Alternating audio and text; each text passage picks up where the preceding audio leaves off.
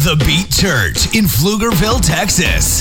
Bringing you messages of inspiration, hope, and freedom. Turn up the volume and get ready for the truth that will set you free.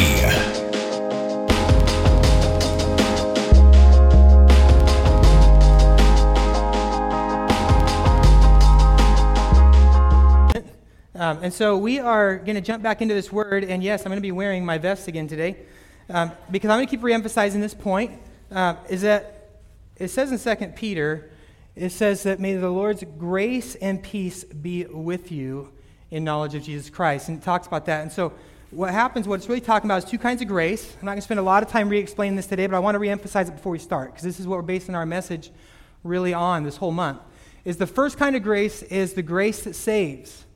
Okay, God's grace comes. He died on the cross for us. He rose again. He saved us from our sins, right? And so we put this on, and for some people, pride gets in the way, and we cannot seem to be able to get this on. Like, I don't want to receive His grace.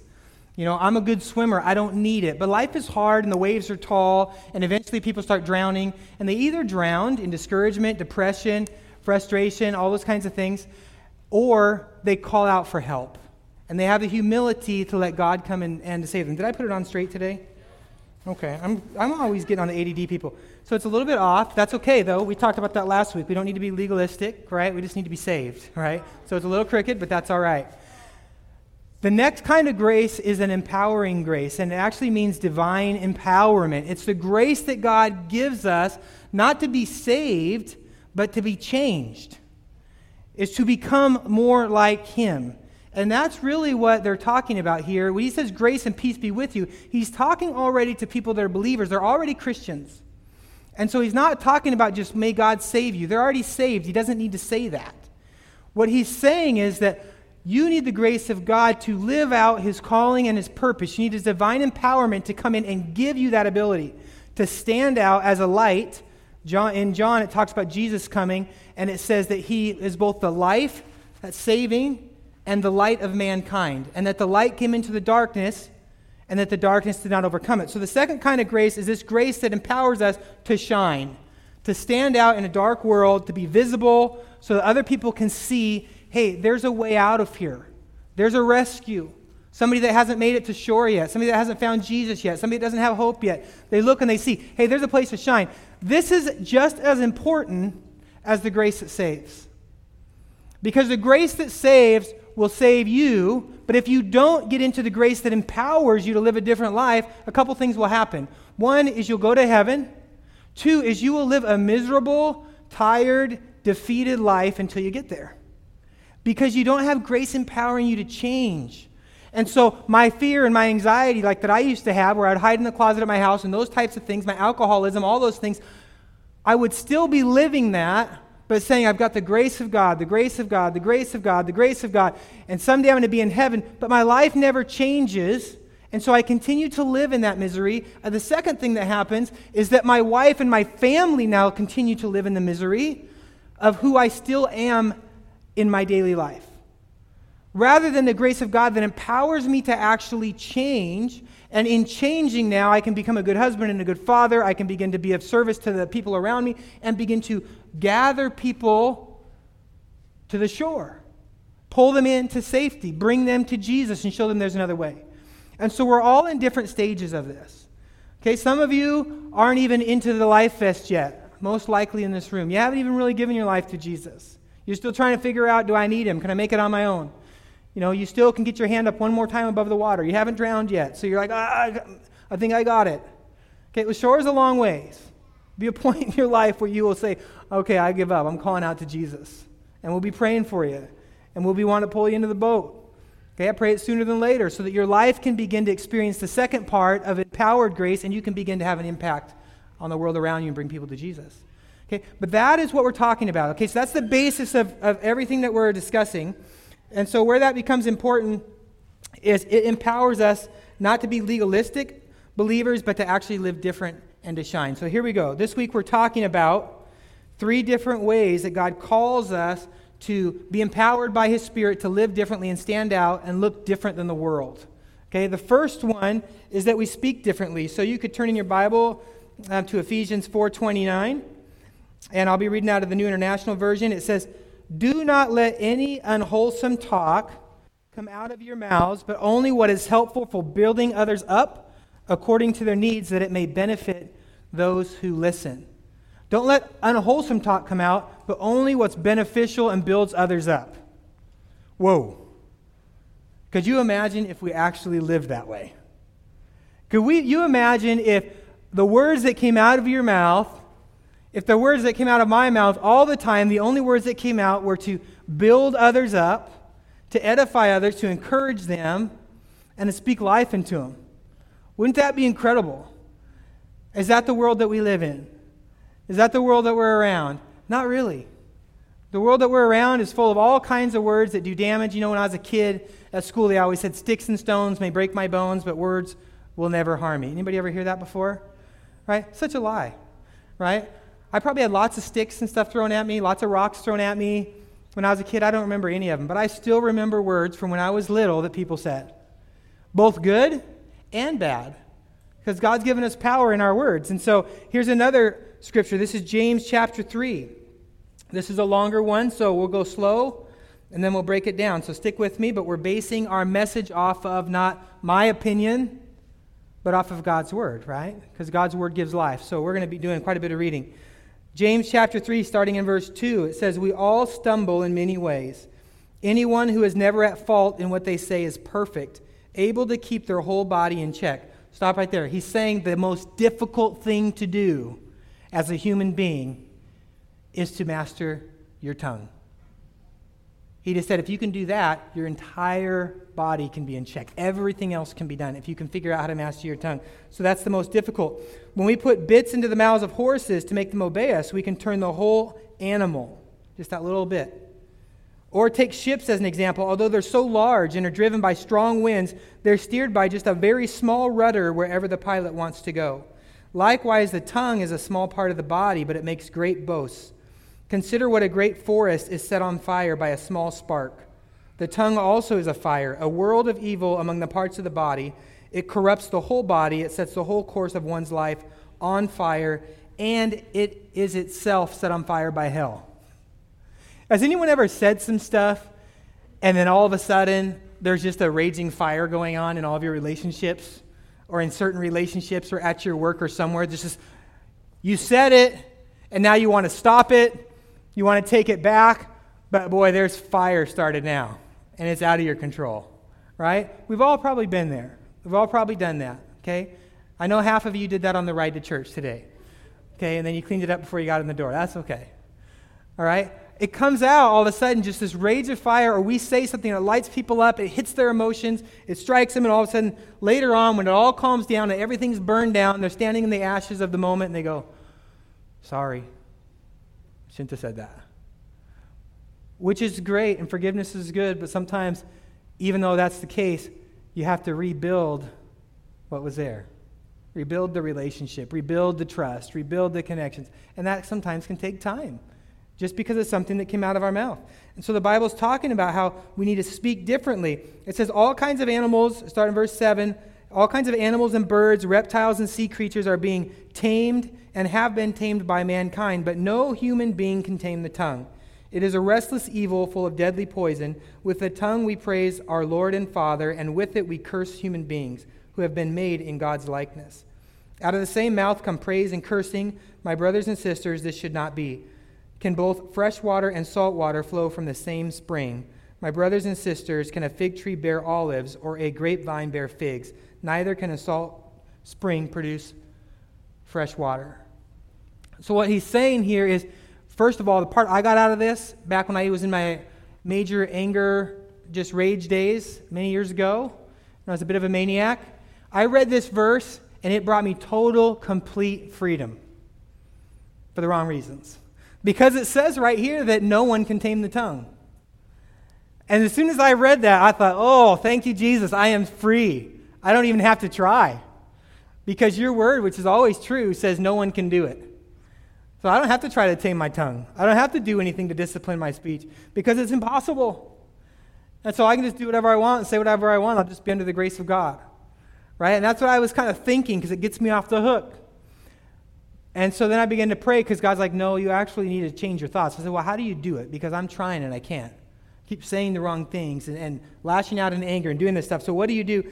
And so that comes down to how we actually change our tongue and change our speaking. And so we'll get into Proverbs 4:23. It says, above all else, guard your heart, for everything that you do flows from it. Matthew 12:34, Jesus says, you brood of vipers, how can you who are evil say anything good? For the mouth speaks what the heart is full of. In other words, what's coming out of your mouth is actually coming out of the well of your heart. This is the spring that's gushing it forth. That's been stored in there. It's sitting in there. And so God's call is for us to change it, and so we speak different. And it's not just anger. You know, if you have a lot of, just perverse joking, and all your jokes have to tie into something that's perverse, you know what? That's not coming just out of the air. It's coming out of a heart that's dwelling on things that have a lot of perverseness in them. You know, if you're always talking about anxiety or worry, well, guess what? Your heart is full of anxiety and worry, and so now that's coming out of your mouth. But Jesus tells us not to worry. So we'll get into that in a minute, how to change it. But it's coming from somewhere. It's not coming from outside. The Bible doesn't say that. It doesn't say that the words of your mouth come because of things that are happening all around you. Well, that happened. Now I said this. Well, my job cut back my hours, so now I said this. It has nothing to do with that.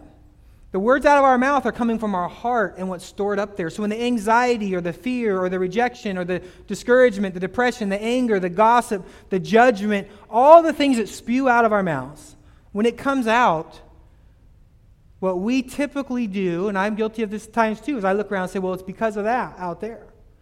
But what the Bible is telling us is, no, it's not because of that out there. It's because of this in here. It's me. And so that leaves me stuck now. I say, okay, Lord, if it's not other things, then how can I fix it? Well, it's my mind. My mind is just crazy. I can't think. Well, the Bible's taking it even deeper. It's our heart. It's who we are, and we got to get in there to be able to work on and change that.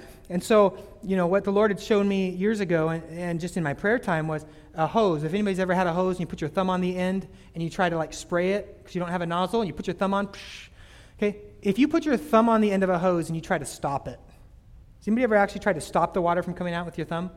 You just put on there. What happens?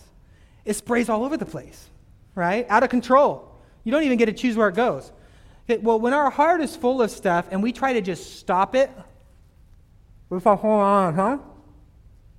What happens is eventually it just sprays out all over the place onto somebody. And then it starts a problem. And so how would you actually stop it? You got to follow it all the way back to the spout, right? And that's where you turn it off. That's where you change it. And so that's taking it all the way back to the heart, and that's what the Bible's talking about, is don't try to control it here. You got to take it all the way back and control it there. And the good news is that in order to do that and accomplish it, God, first of all, gives us grace that saves us from our mistakes. He loves us. He cares for us. He forgives us. Like Jesse's word, we don't have to struggle every day saying, oh, I've screwed up. I'm probably not forgiven today. God doesn't love me today. He's not going to bless me today. My life is over today. Because where does that lead? That leads to this feeling of discouragement and failure and quitting. And the next thing we know, we don't even want to be at church. We don't want to be around people because, well, I'm a loser anyway and I shouldn't be here. That's not God's word to us. That's not God's heart for us. But His grace forgives and covers. And then His grace comes in and empowers us to begin to say, okay, Lord, how do I change not just my tongue, but my heart? How do I do this? Because I want to speak different. I want to speak to my spouse different. I want to speak to my kids different. I want to speak at work different. This is who I want to be, Lord. How do I do it? And so we're getting into that. And part of that is going to be that we actually have to not only speak different, but it goes from our mouth. This is like a path that happens. Our mouth, and we're going backwards because it starts in our heart, but it goes to our mouth. We trace it back. Our brain. Bible says, be transformed by the renewing of our minds, right? So we start to change what we think about, change our mind. And the Bible also says, as a man thinketh in his heart, so is he, right? There's this thing that happens as you're thinking. It also is happening in your heart. And so there's a whole process that happens as we do that. Boo, you suck. You're the worst preacher ever. Get off the stage. Nobody wants to listen to you. Just go home. Wow. You're a terrible dad. You're the worst dad ever. Your kids Did you do this, Jason? Everyone else can see it. You're such a freak. Wow. Isn't that terrible? Huh? You're trying to preach, and would that be awful if somebody sit in the back row yelling that stuff at me? You suck, you're the worst father ever, you're terrible. Wouldn't that be awful? Okay, but do you know that oftentimes we do that to ourselves in our head all day long? Well, I know I'm sitting at lunch with this person, but I bet you they really don't want to be here. I bet you that they're just waiting for it to get over. They probably don't really like me. Nobody really likes me. I'm trying to be a good dad, but I bet you I'm going to screw it up. My dad wasn't a good dad. I'll go up and speak, but I know I'll probably totally butcher it. I'll probably stutter. I'll probably forget what I was going to say. And all that's going on in our head is this negative. I'm not forgiven. I don't think God loves me. I screwed up again. I'm out of his blessing. All this going on in our head all the time. And it's like, it's not external, because if we said it external, people would say, dude, you are crazy. You got to stop talking to yourself that way. Okay, but it's here and we put it in. Let alone things that we let our mind think on that are just inappropriate or wrong or ungodly, right? But it's all going on in here, it's not outside. And so it's okay in our minds to do that, but it's not, because God, the Bible says that God not only sees what's outside, but he sees the heart. God knows what we're thinking. God knows what we're doing. And so he's watching his child, or he said that he loves them, that he forgives them, that he cares for them. And then we're sitting in our head saying, no, he doesn't love me. He doesn't care for me. He doesn't forgive me. God says that he wants to bless us, not to worry about what we'll eat or drink or what we'll wear. He's going to take care of us. In our mind, we're saying, I'm probably going to go broke. I probably won't be able to keep my house. I'm probably not going to have any food. I won't be able to get my shoes. Oh, I'm going to get sick. I won't be able to pay for the doctor. And God's looking down, and we're not necessarily saying that to everybody else yet, but we're thinking it, and God's looking down and saying, I'm trying to get you to have faith. Start thinking about what I said about you. And so it's shifting our mind. So Colossians 3, 1 through 10 is talking about how to do this. Because we have to do this if we want our words to change and to be different than the world. It says, since then you have been raised with Christ, set your hearts on things above where Christ is seated at the right hand of God. Set your minds on things above, not on earthly things. Now here's the word. The word is phroneo. That's the word set. Okay? That's the actual word, because the Bible's translated. But here's the meaning. Okay? The deeper meaning of it is that you're to set is to actually put your personal opinion, fleshing it out in action. So to set is not just to say, well, I'm going to think on this, but it's to actually put your thoughts so much that way that you actually are going to act upon it in that way. So it's a real setting. It's like, do you know what? I'll give you an example of my own life. Okay, we had a store and we were not going to make bills. We were just barely scraping by. This was years ago. We're so dead, no money. Now I'm reading God's word, and God does say in there that if we give, it comes back, right? And so I'm looking at my bills, looking at my money, and I said, I don't think I can do it. So I told my wife, I said, you know what, we're going to give. Because I'm thinking on God's word, I'm setting my mind there, and now I'm setting my mind on it so much that it produces action, and I walk out with money that I don't really necessarily have, but I have a little, and I say, Lord, I'm putting it in. That's money. Money's hard for us. Okay? Skip outside of money. Okay? When I was angry with someone, I didn't like that person. They annoyed me. They bothered me. I was offended. And I'm reading God's word, and it says to forgive and to love and to bear each other's burdens and to believe the best. And everything in my flesh and in my mind is looking at them thinking they're a bad person. They're wrong. They're totally a fake. And I totally don't trust them. I don't like them. But God's word is saying to believe the best. And so now I'm going to shift my mind, set my mind on, I'm going to think the best about that person. Maybe I misinterpreted their action. Maybe that's not what they really meant. Maybe they were having a bad day. Maybe they need me to encourage them and not judge them. And I set my mind on it to the point of where my actions start to get in line with it. That's the kind of setting we're talking about. And now I call them on the phone and I say, hey, would you like to grab a coffee? Would you like to go to the movie? Would you like to come over and hang out? And the next thing I know, we're sitting around the house, barbecuing, having fun, laughing. They leave. I'm thinking, that's a pretty good guy right there. And had I not shifted and set my mind on God's word, what would have happened is my mind would have stayed on the offense, stayed on the judgment, stayed on the problem, and within a week or two, I'd be sitting across the table from somebody else saying, have you ever noticed that that person's really not very nice? And it would begin to come out of my mouth because my mind is set on it. My heart is set on it. That goes the same for any other area. It goes the same for if you're somebody that's setting your mind on lustful things. Okay, they begin to then come out of your mouth. Right? They begin to come out in your actions. And so it's this reverse that's happening as he's teaching us. So going on with that verse, it says, for you died. We had a spiritual death. Our old man died. God gave us a new heart. And so it says, for you died, and your life is now hidden with Christ in God. When Christ, who is your life, appears, then you will also appear with him in glory. And so it says, put to death, therefore, whatever brings to your earthly belongs to your earthly nature: sexual immorality, impurity, lust, evil desires, greed, which is idolatry. Because of these things, the wrath of God is coming. It's saying, as believers, we have a responsibility to put to death things in our own heart that don't line up with God's ways. That it's our responsibility. That if I have anger, if I have lust, if I have greed, if I have judgment, if I have all these things going on in my heart, then I have to put those things down. Now, how do you put it to death? You starve it. You have to starve it.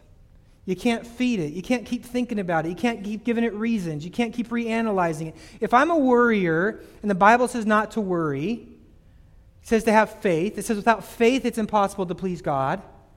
Okay, then I, as a believer, have the empowering Spirit of God living in me to walk in the way that he wants me to walk. And so I can put off worry, not by just saying, I'm not going to worry today, but by starving the worry out. I'm not going to worry. I'm not going to put my mind on the things that make me worry. I'm not going to mull it over and think about it for 4 hours. Well, that's hard. The phrase is put to death. Does that sound easy? It's not. What's worse is if you have something that you know can't run your life, but rather than put it to death, you just starve it to weakness and feed it occasionally. Because now it follows you around every day, begging to be fed, begging to eat, clawing at you, grabbing at you. You know, if you're dabbling in immoral things. Oh, but not enough. It doesn't take over my life. I control it. I put it to the side, but it still comes in. If you don't kill it, it will continue to claw at your heart and at your mind all the time. You have to starve it out, shut it down, don't feed it. And that's something that you have to do in any of those areas. Bitterness. I mean, pick an area that you may struggle in and say, if I was to starve this thing out, what would I stop feeding it? And then stop. And then begin to feed into what God has asked you to build and to have health in. Okay? Oh, I'm a drinker. I drink. You know, what environment, what thoughts are leading you into that path? Starve it out. Well, it's stress. I just get so stressed. Okay, that's a step back. I drink because I'm stressed and it helps me relax. Okay. What's causing the stress? Is there a lack of faith? Is there a lack of peace? What's causing that? Well, and you can trace it back and say, what's the deal? What's the deal? And get back to the thing that's feeding that, because God's desire for you is not just for you not to be, the Bible says don't get drunk with wine, but be filled with the Spirit of God. It's not just that he doesn't want you to be drunk. God's big enough to handle drunk people. He handled me when I was drunk. The point is that it's a life that is smaller and less fulfilling than the life that he made you for. And unless you starve it out, you'll never have it. You won't be able to enjoy it. You won't be able to live in it. And you won't be able to stand out as a light in the world, because when the world looks at you and says, well, they're just as angry, they're just as bitter, they are out there drinking, they are out there doing this, they're out there doing that, they talk the same way, they watch the same videos, they do. If you look just the same, then when they're drowning in the water and they look out and say, I need help, how will they know who you are? How will they know that you are the one that has an answer? Wow, that person forgives. I'm struggling, I need help. Wow, I'm a drunk, I'm struggling, I need help. But that guy seems to be able to handle his stress without it. Wow. Fill in the blank. This is my problem. But I've seen that person, and they've overcome that. Wow. And that is why it's so important that we let God's not just saving grace into our life, but we really say, Lord, bring your empowering grace, bring your Spirit, cause me to change so that I can not only live in the blessed life that you have for me. The Bible says in John 10:10 that the thief, talking about the devil, comes to steal, kill, and destroy.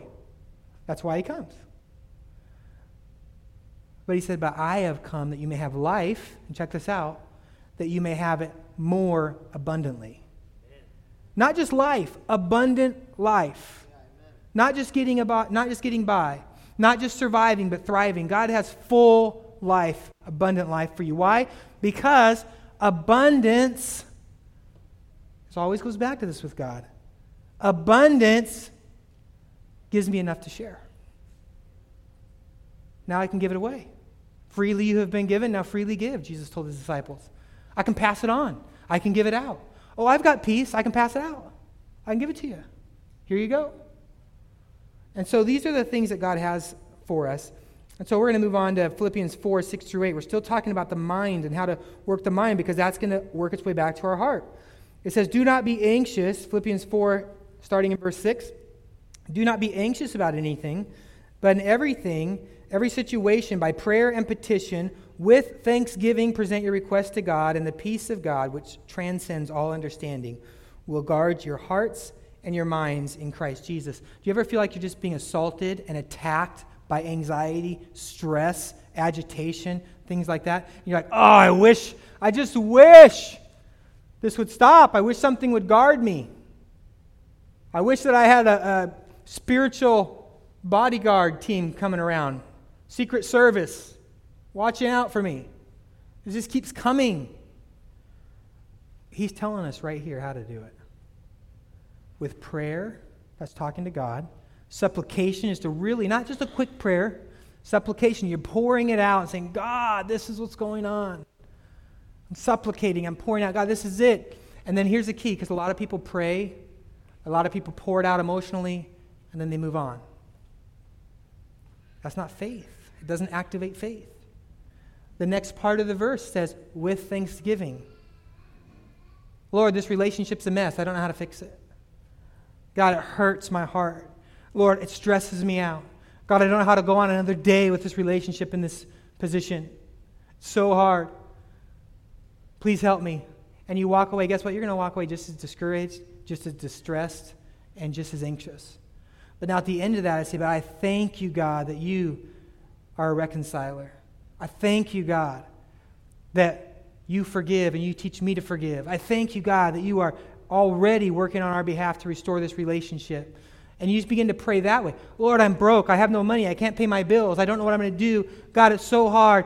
And Lord, I just need you to take care of it. And you walk away. That's where your heart remains. Say, well, I pray about it, but I'm just as discouraged. Faith moves from there and says, but God, I thank you that you're my provider. I thank you, Lord, that you're looking out for me, that I don't have to worry about what I'll eat or drink or wear. And I know I'm taking what God said and I'm repeating that and thanking him for it. If I have fear, Lord, I thank you, God, that your perfect love casts out fear. Now, I'm saying a lot of Bible verses. Okay? There's a clue there. You got to break your Bible open. You got to get in there and read it. I mean, I got Bible verses down here, but half of what I'm saying is Bible verses. Like, boy, that's witty. What a great thing to say. I didn't write it.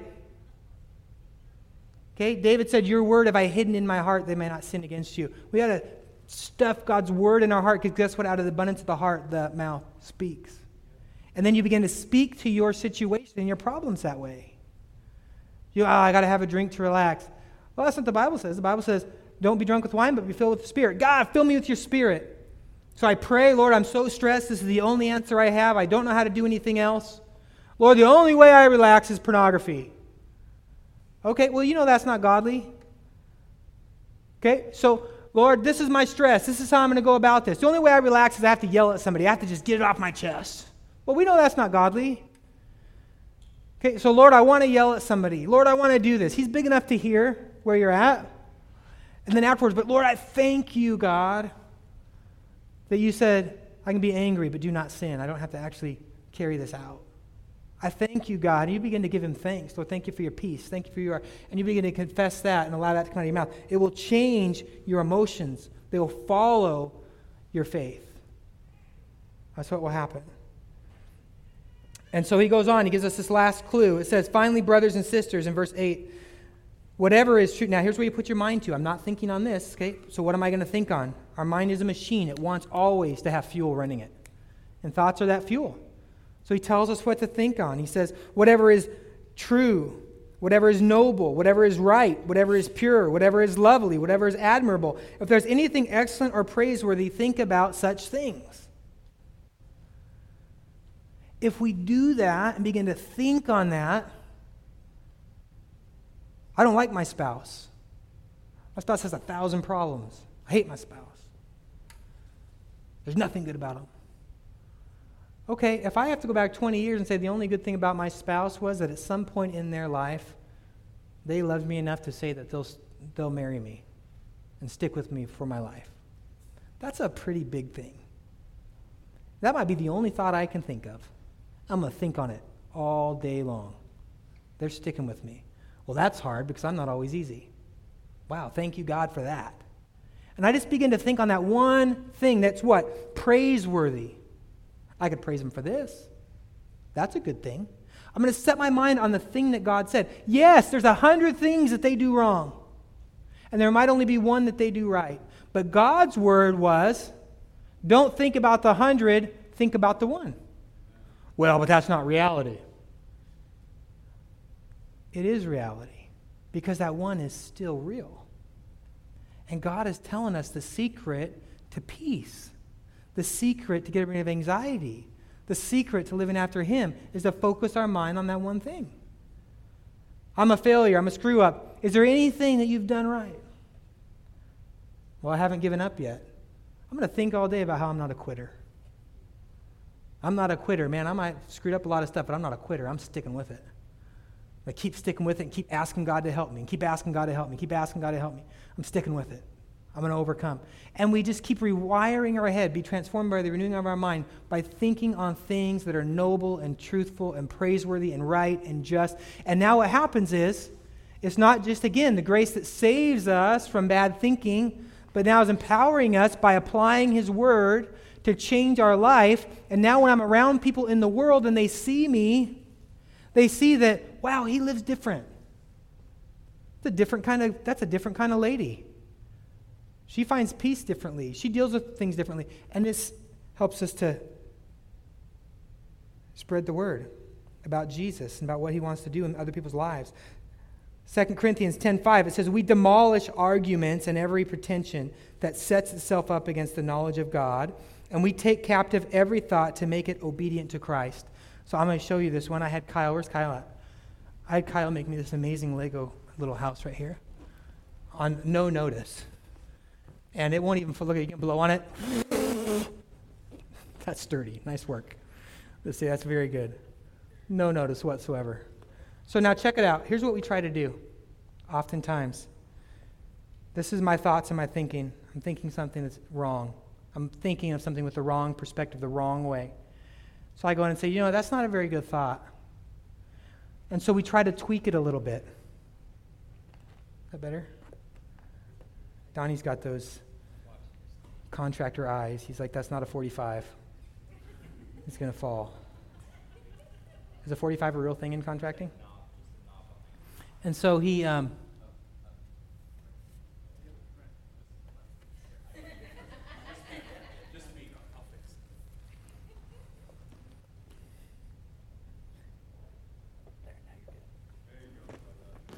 Wow. That's a no charge, too. Wow, that's awesome. So I have this house. This is my thoughts, the way I think. And so what I say is, do you know what? That's not right. And so what we try to do is we try to remodel it or restage it and adjust it a little bit. Give you an example. Okay? The Bible tells us to rejoice in all things, right? Rejoice in the Lord always. And again, I say rejoice. But I don't like my job. Now, the fact that I don't like my job and I think about it all the time and I hate my job is why I get stressed out, so that when I come home, I need to drink. And then I fight with my wife about drinking, so then my wife doesn't like me. So then by 10 o'clock at night, my wife goes to bed and I have to go on pornography. And this entire chain started all the way back because here I'm thinking about my house or about my job. This little thing in my mind. I think, well, I need to remodel it. If my job gave me a raise, that would be better. I'm going to think about that. Well, if they tweaked this, it'd be better. I'm kind of remodeling it. If only it was just a little different, if it just adjusted. And you're just trying to tweak it. But that's not what this verse says. It says we demolish. Okay? The concept is that we take a thought that we are already having about a situation and we don't tweak it. Oh, my spouse is so terrible. I could never be married to them. I just need a divorce. I just hate it. And so we remodel our thought and say, but if they changed in this way, I won't think about leaving. I would just think if they changed in this way, then I could probably make it. See, that's a remodel. What the Bible is saying is that we actually just demolish it. We take it completely apart. We just totally destroy it. And we get rid of that thought. All gone. It's not a remodel. And then we go into His Word and we get our building materials there instead of into our own feelings, hearts, and emotions. And I start to pull things out of here and say, oh, well, God says, he who finds a wife has found a good thing and receives favor from the Lord. So that's how I'm going to feel about my marriage. The Bible says, rejoice in the wife of your youth. So I'm going to take that, and that's how I'm going to think about my marriage. The Bible says to rejoice in the Lord always, and again I say rejoice, so that's how I'm going to think about my job. Man, I'm glad to have this job. I love this job. Well, your job's really crappy. I'm glad to have this job. I love this job. Are you stupid? Everybody hates it here. I'm glad to have this job. Man, I love this job. God's blessing me. He who's faithful with little will be given much. God's for me. He's not against me. And so I'm going to love this, and I'm going to sow into this, and I'm going to do my best in this, and I'm going to build, not remodel. That's what He wants us to do. And sometimes the reason that we struggle with the same thing for so many years is because we spent years and years and years and years trying to remodel a negative thought, a wrong thought, rather than demolish it and start over. God, what do you say about this situation? What do you say about it? How do you want me to live? That's what God's calling us to do. And if we're willing to do that, we can actually make some progress in changing our heart. The last thing that we said, we speak differently to stand out, we think differently to stand out, and this is the last part that kind of affects that whole trifecta down into our heart, is that we actually eat differently. And I'm not talking about food. A lot of us, think we need to go on a keto diet for our bodies. Our minds need to go on a kingdom diet. We need to actually start putting in godly things, putting meat in our mind, living off of that instead of off of carbs. Oh, I like all the things that make me feel good when I think about them or when I consume them. I like all the TV shows that make me feel good. I like to listen to all the songs that make me feel good. I like to look at all the things that just make me feel good. I do the things that make me feel good. And we build our mind and our life and our heart, and we set our eyes on and our ears on and everything on the carbs. We're consuming sugar all the time. And then our emotions and our minds and everything else is like having a heart attack all the time. I can't drag it forward to do something valuable. Why? Because we're not feeding it meat. We're not feeding it the Word of God. What does God say about it? We're not, even with our actions, doing meat. Like I'm going to go out and serve someone, even though I'd rather watch Netflix right now. I'm going to go down and volunteer at the Pregnancy Resource Center. I'm going to go down and volunteer with the homeless like what Sheldon does. I'm going to go down here this Saturday morning, even though I'd rather sit at home and watch another Netflix or go golfing. Not that any of those things are bad, but an overabundance, right? We have ice cream bars at our house right now. Krista buys them, and she just left, so I can talk about this, my daughter. She bought these ice cream bars, which I introduced her to. Has anybody had these Magnum ice cream bars from Haagen-Dazs? I think Haagen-Dazs makes them. Who makes them? They're called Magnum. Oh my gosh, they are ridiculous, unbelievable. Every bite you could die from, probably. I mean, it's just outrageous. So I bought it. It was so good. So I gave one to Krista, and she buys them and eats at least one every day now. Like every day. She's like, Dad, we have to get rid of these. I can't stop eating them. I'm like, you keep buying them. You keep buying them. And she keeps doing it. She's watching a show. She showed us a YouTube video of this lady that's addicted to ice cream bars, and she's dying. And she eats like, no, she literally is. She's dying. She eats like, what was it? She eats, I don't know, it's like 100 and something of them a month, and she's just getting super obese, and she's dying. And so we're watching it at the counter, Carrie and her, and they're watching it. She's like, yeah, Mom, she can't stop eating them. She'll eat 2, 3, 4 a day, or an hour. She just eats them and eats them and eats them. And they help her with stress. They help her with anxiety. She loves them so much. And so you're watching this little documentary, and finally Carrie looks over and she's like, Krista. And Krista's actually sitting there eating another ice cream bar. She's like, you're doing the same thing. She's like, I need to stop. So she's asked me to please finish eating all the ice cream bars. I open the freezer, and there's like 6 boxes full of ice cream bars in there. I'm like, I can't do this. But if we're just consuming what makes us feel good through our eyes and through our ears and through our actions, what will happen is that our spirit will become very self-centered and selfish, and we'll begin to make all of our decisions that way and live that way. So we have to feed ourselves things that make us strong and do that. Jackson, we were at the beach last week, and he buys Dippin' Dots. Anybody had Dippin' Dots? All my family's problems revolve around frozen things, but Dippin' Dots. He goes, Dad, can I get some Dippin' Dots? I'm like, I am not buying Dippin' Dots. I'll say, if you want Dippin' Dots, you buy them. He's like, fine. So he has his allowance. So he goes in there, walks out, and he's got a thing this tall of Dippin' Dots. And he starts eating them, and I look at him, and he goes, this is so not worth it.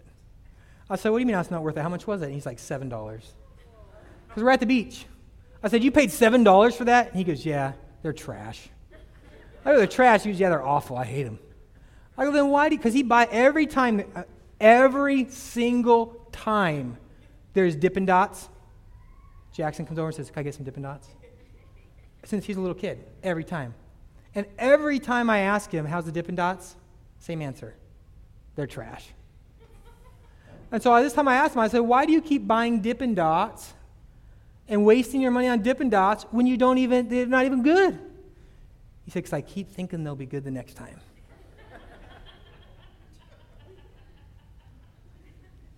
A lot of us live our life that way. Why do you keep doing that? Why do you keep going to that as an answer? Why do you keep going back to that? Because I keep thinking it'll be better for me the next time. I keep thinking it'll help the next time. Wake up! It's not getting better the next time. When I was driving Uber, I'm not doing that anymore. When I was driving Uber, there's a guy I took down to Rainey Street downtown. He's going down there to party and have fun. He's with his friends. And we end up in a conversation about the Lord, and his 2 friends get out, and they were mad, and they leave, and I'm talking to him. He's like, man, I don't even want to do this. Go down here and party and get drunk and chase girls and stuff. I said, what are you doing it for? He goes, man, every morning I get up on Saturday. He goes, I feel like my life is a coffin. Like I just live in death. I said, then why do you do it? He goes, I don't know. I keep thinking it'll be better the next time I come out. Because everyone else is doing it, and everyone else acts like it's so exciting and fulfilling and makes such a great life. But you know what? They all are looking that way on the outside, and inside they're chasing things that don't fulfill. And so what we consume matters. What we consume in our media, in what we read online, in what we listen to, in the voices that we allow into our life, all of these things matter because they are going into our heart. They become the blocks that our mind uses to build with. These are the things I'm always watching on TV. These are the things I'm always thinking about. These are the things I'm always reading. These are the things that I always talk about and that I'm listening to. These are the things I'm always consuming. They come in, they fill us up. And then we wonder why our mind keeps on building houses out of the same stuff. The way out that God shows us is to consume differently. Jesus said, I am the bread of life. Whoever comes to me will not hunger. If we consume, we spend some time in worship, we spend some time in prayer, we spend some time in the Word, we put on a TV show, not a Christian show. It doesn't have to have Jesus on it. We put on a show, though, that uplifts and builds us instead of just all death and violence, fear.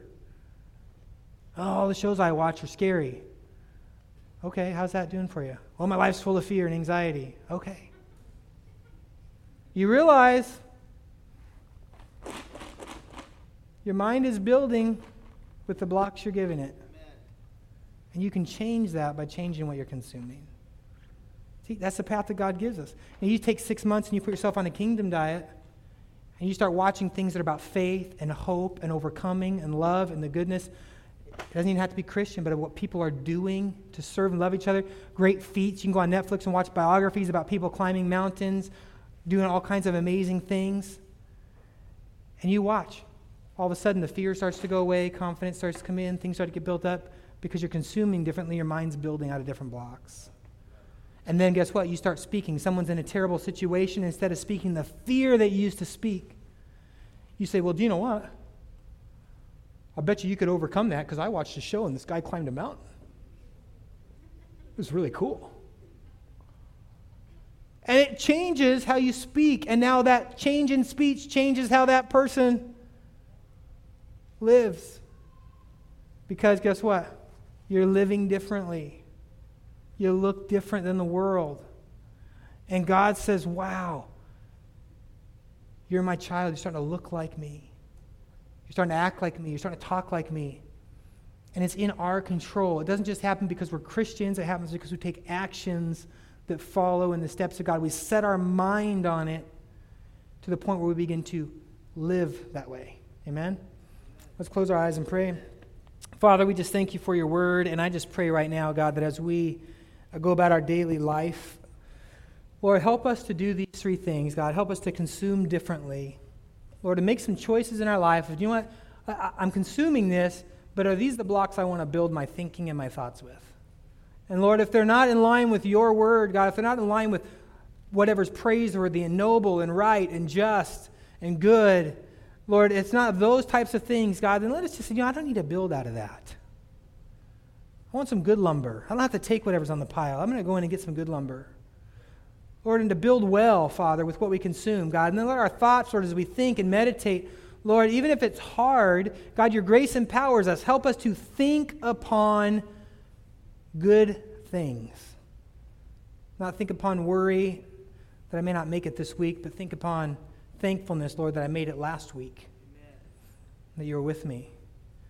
God, not think upon negative, Lord, that my spouse is terrible, but think upon positive that they haven't left and they're still with me. Lord, help us just to think on the good things you've put in our lives. And so, Lord, ultimately, as we speak to people and talk to people and engage with people, God, that they will see and they will hear such a difference that they will say of us what they said of Jesus, that the life and the light has come into the world and the darkness could not overcome it. Lord, help that to be our story. Lord, as we try to pursue and to live like you, Lord, we thank you for it in Jesus' name. Amen. Amen.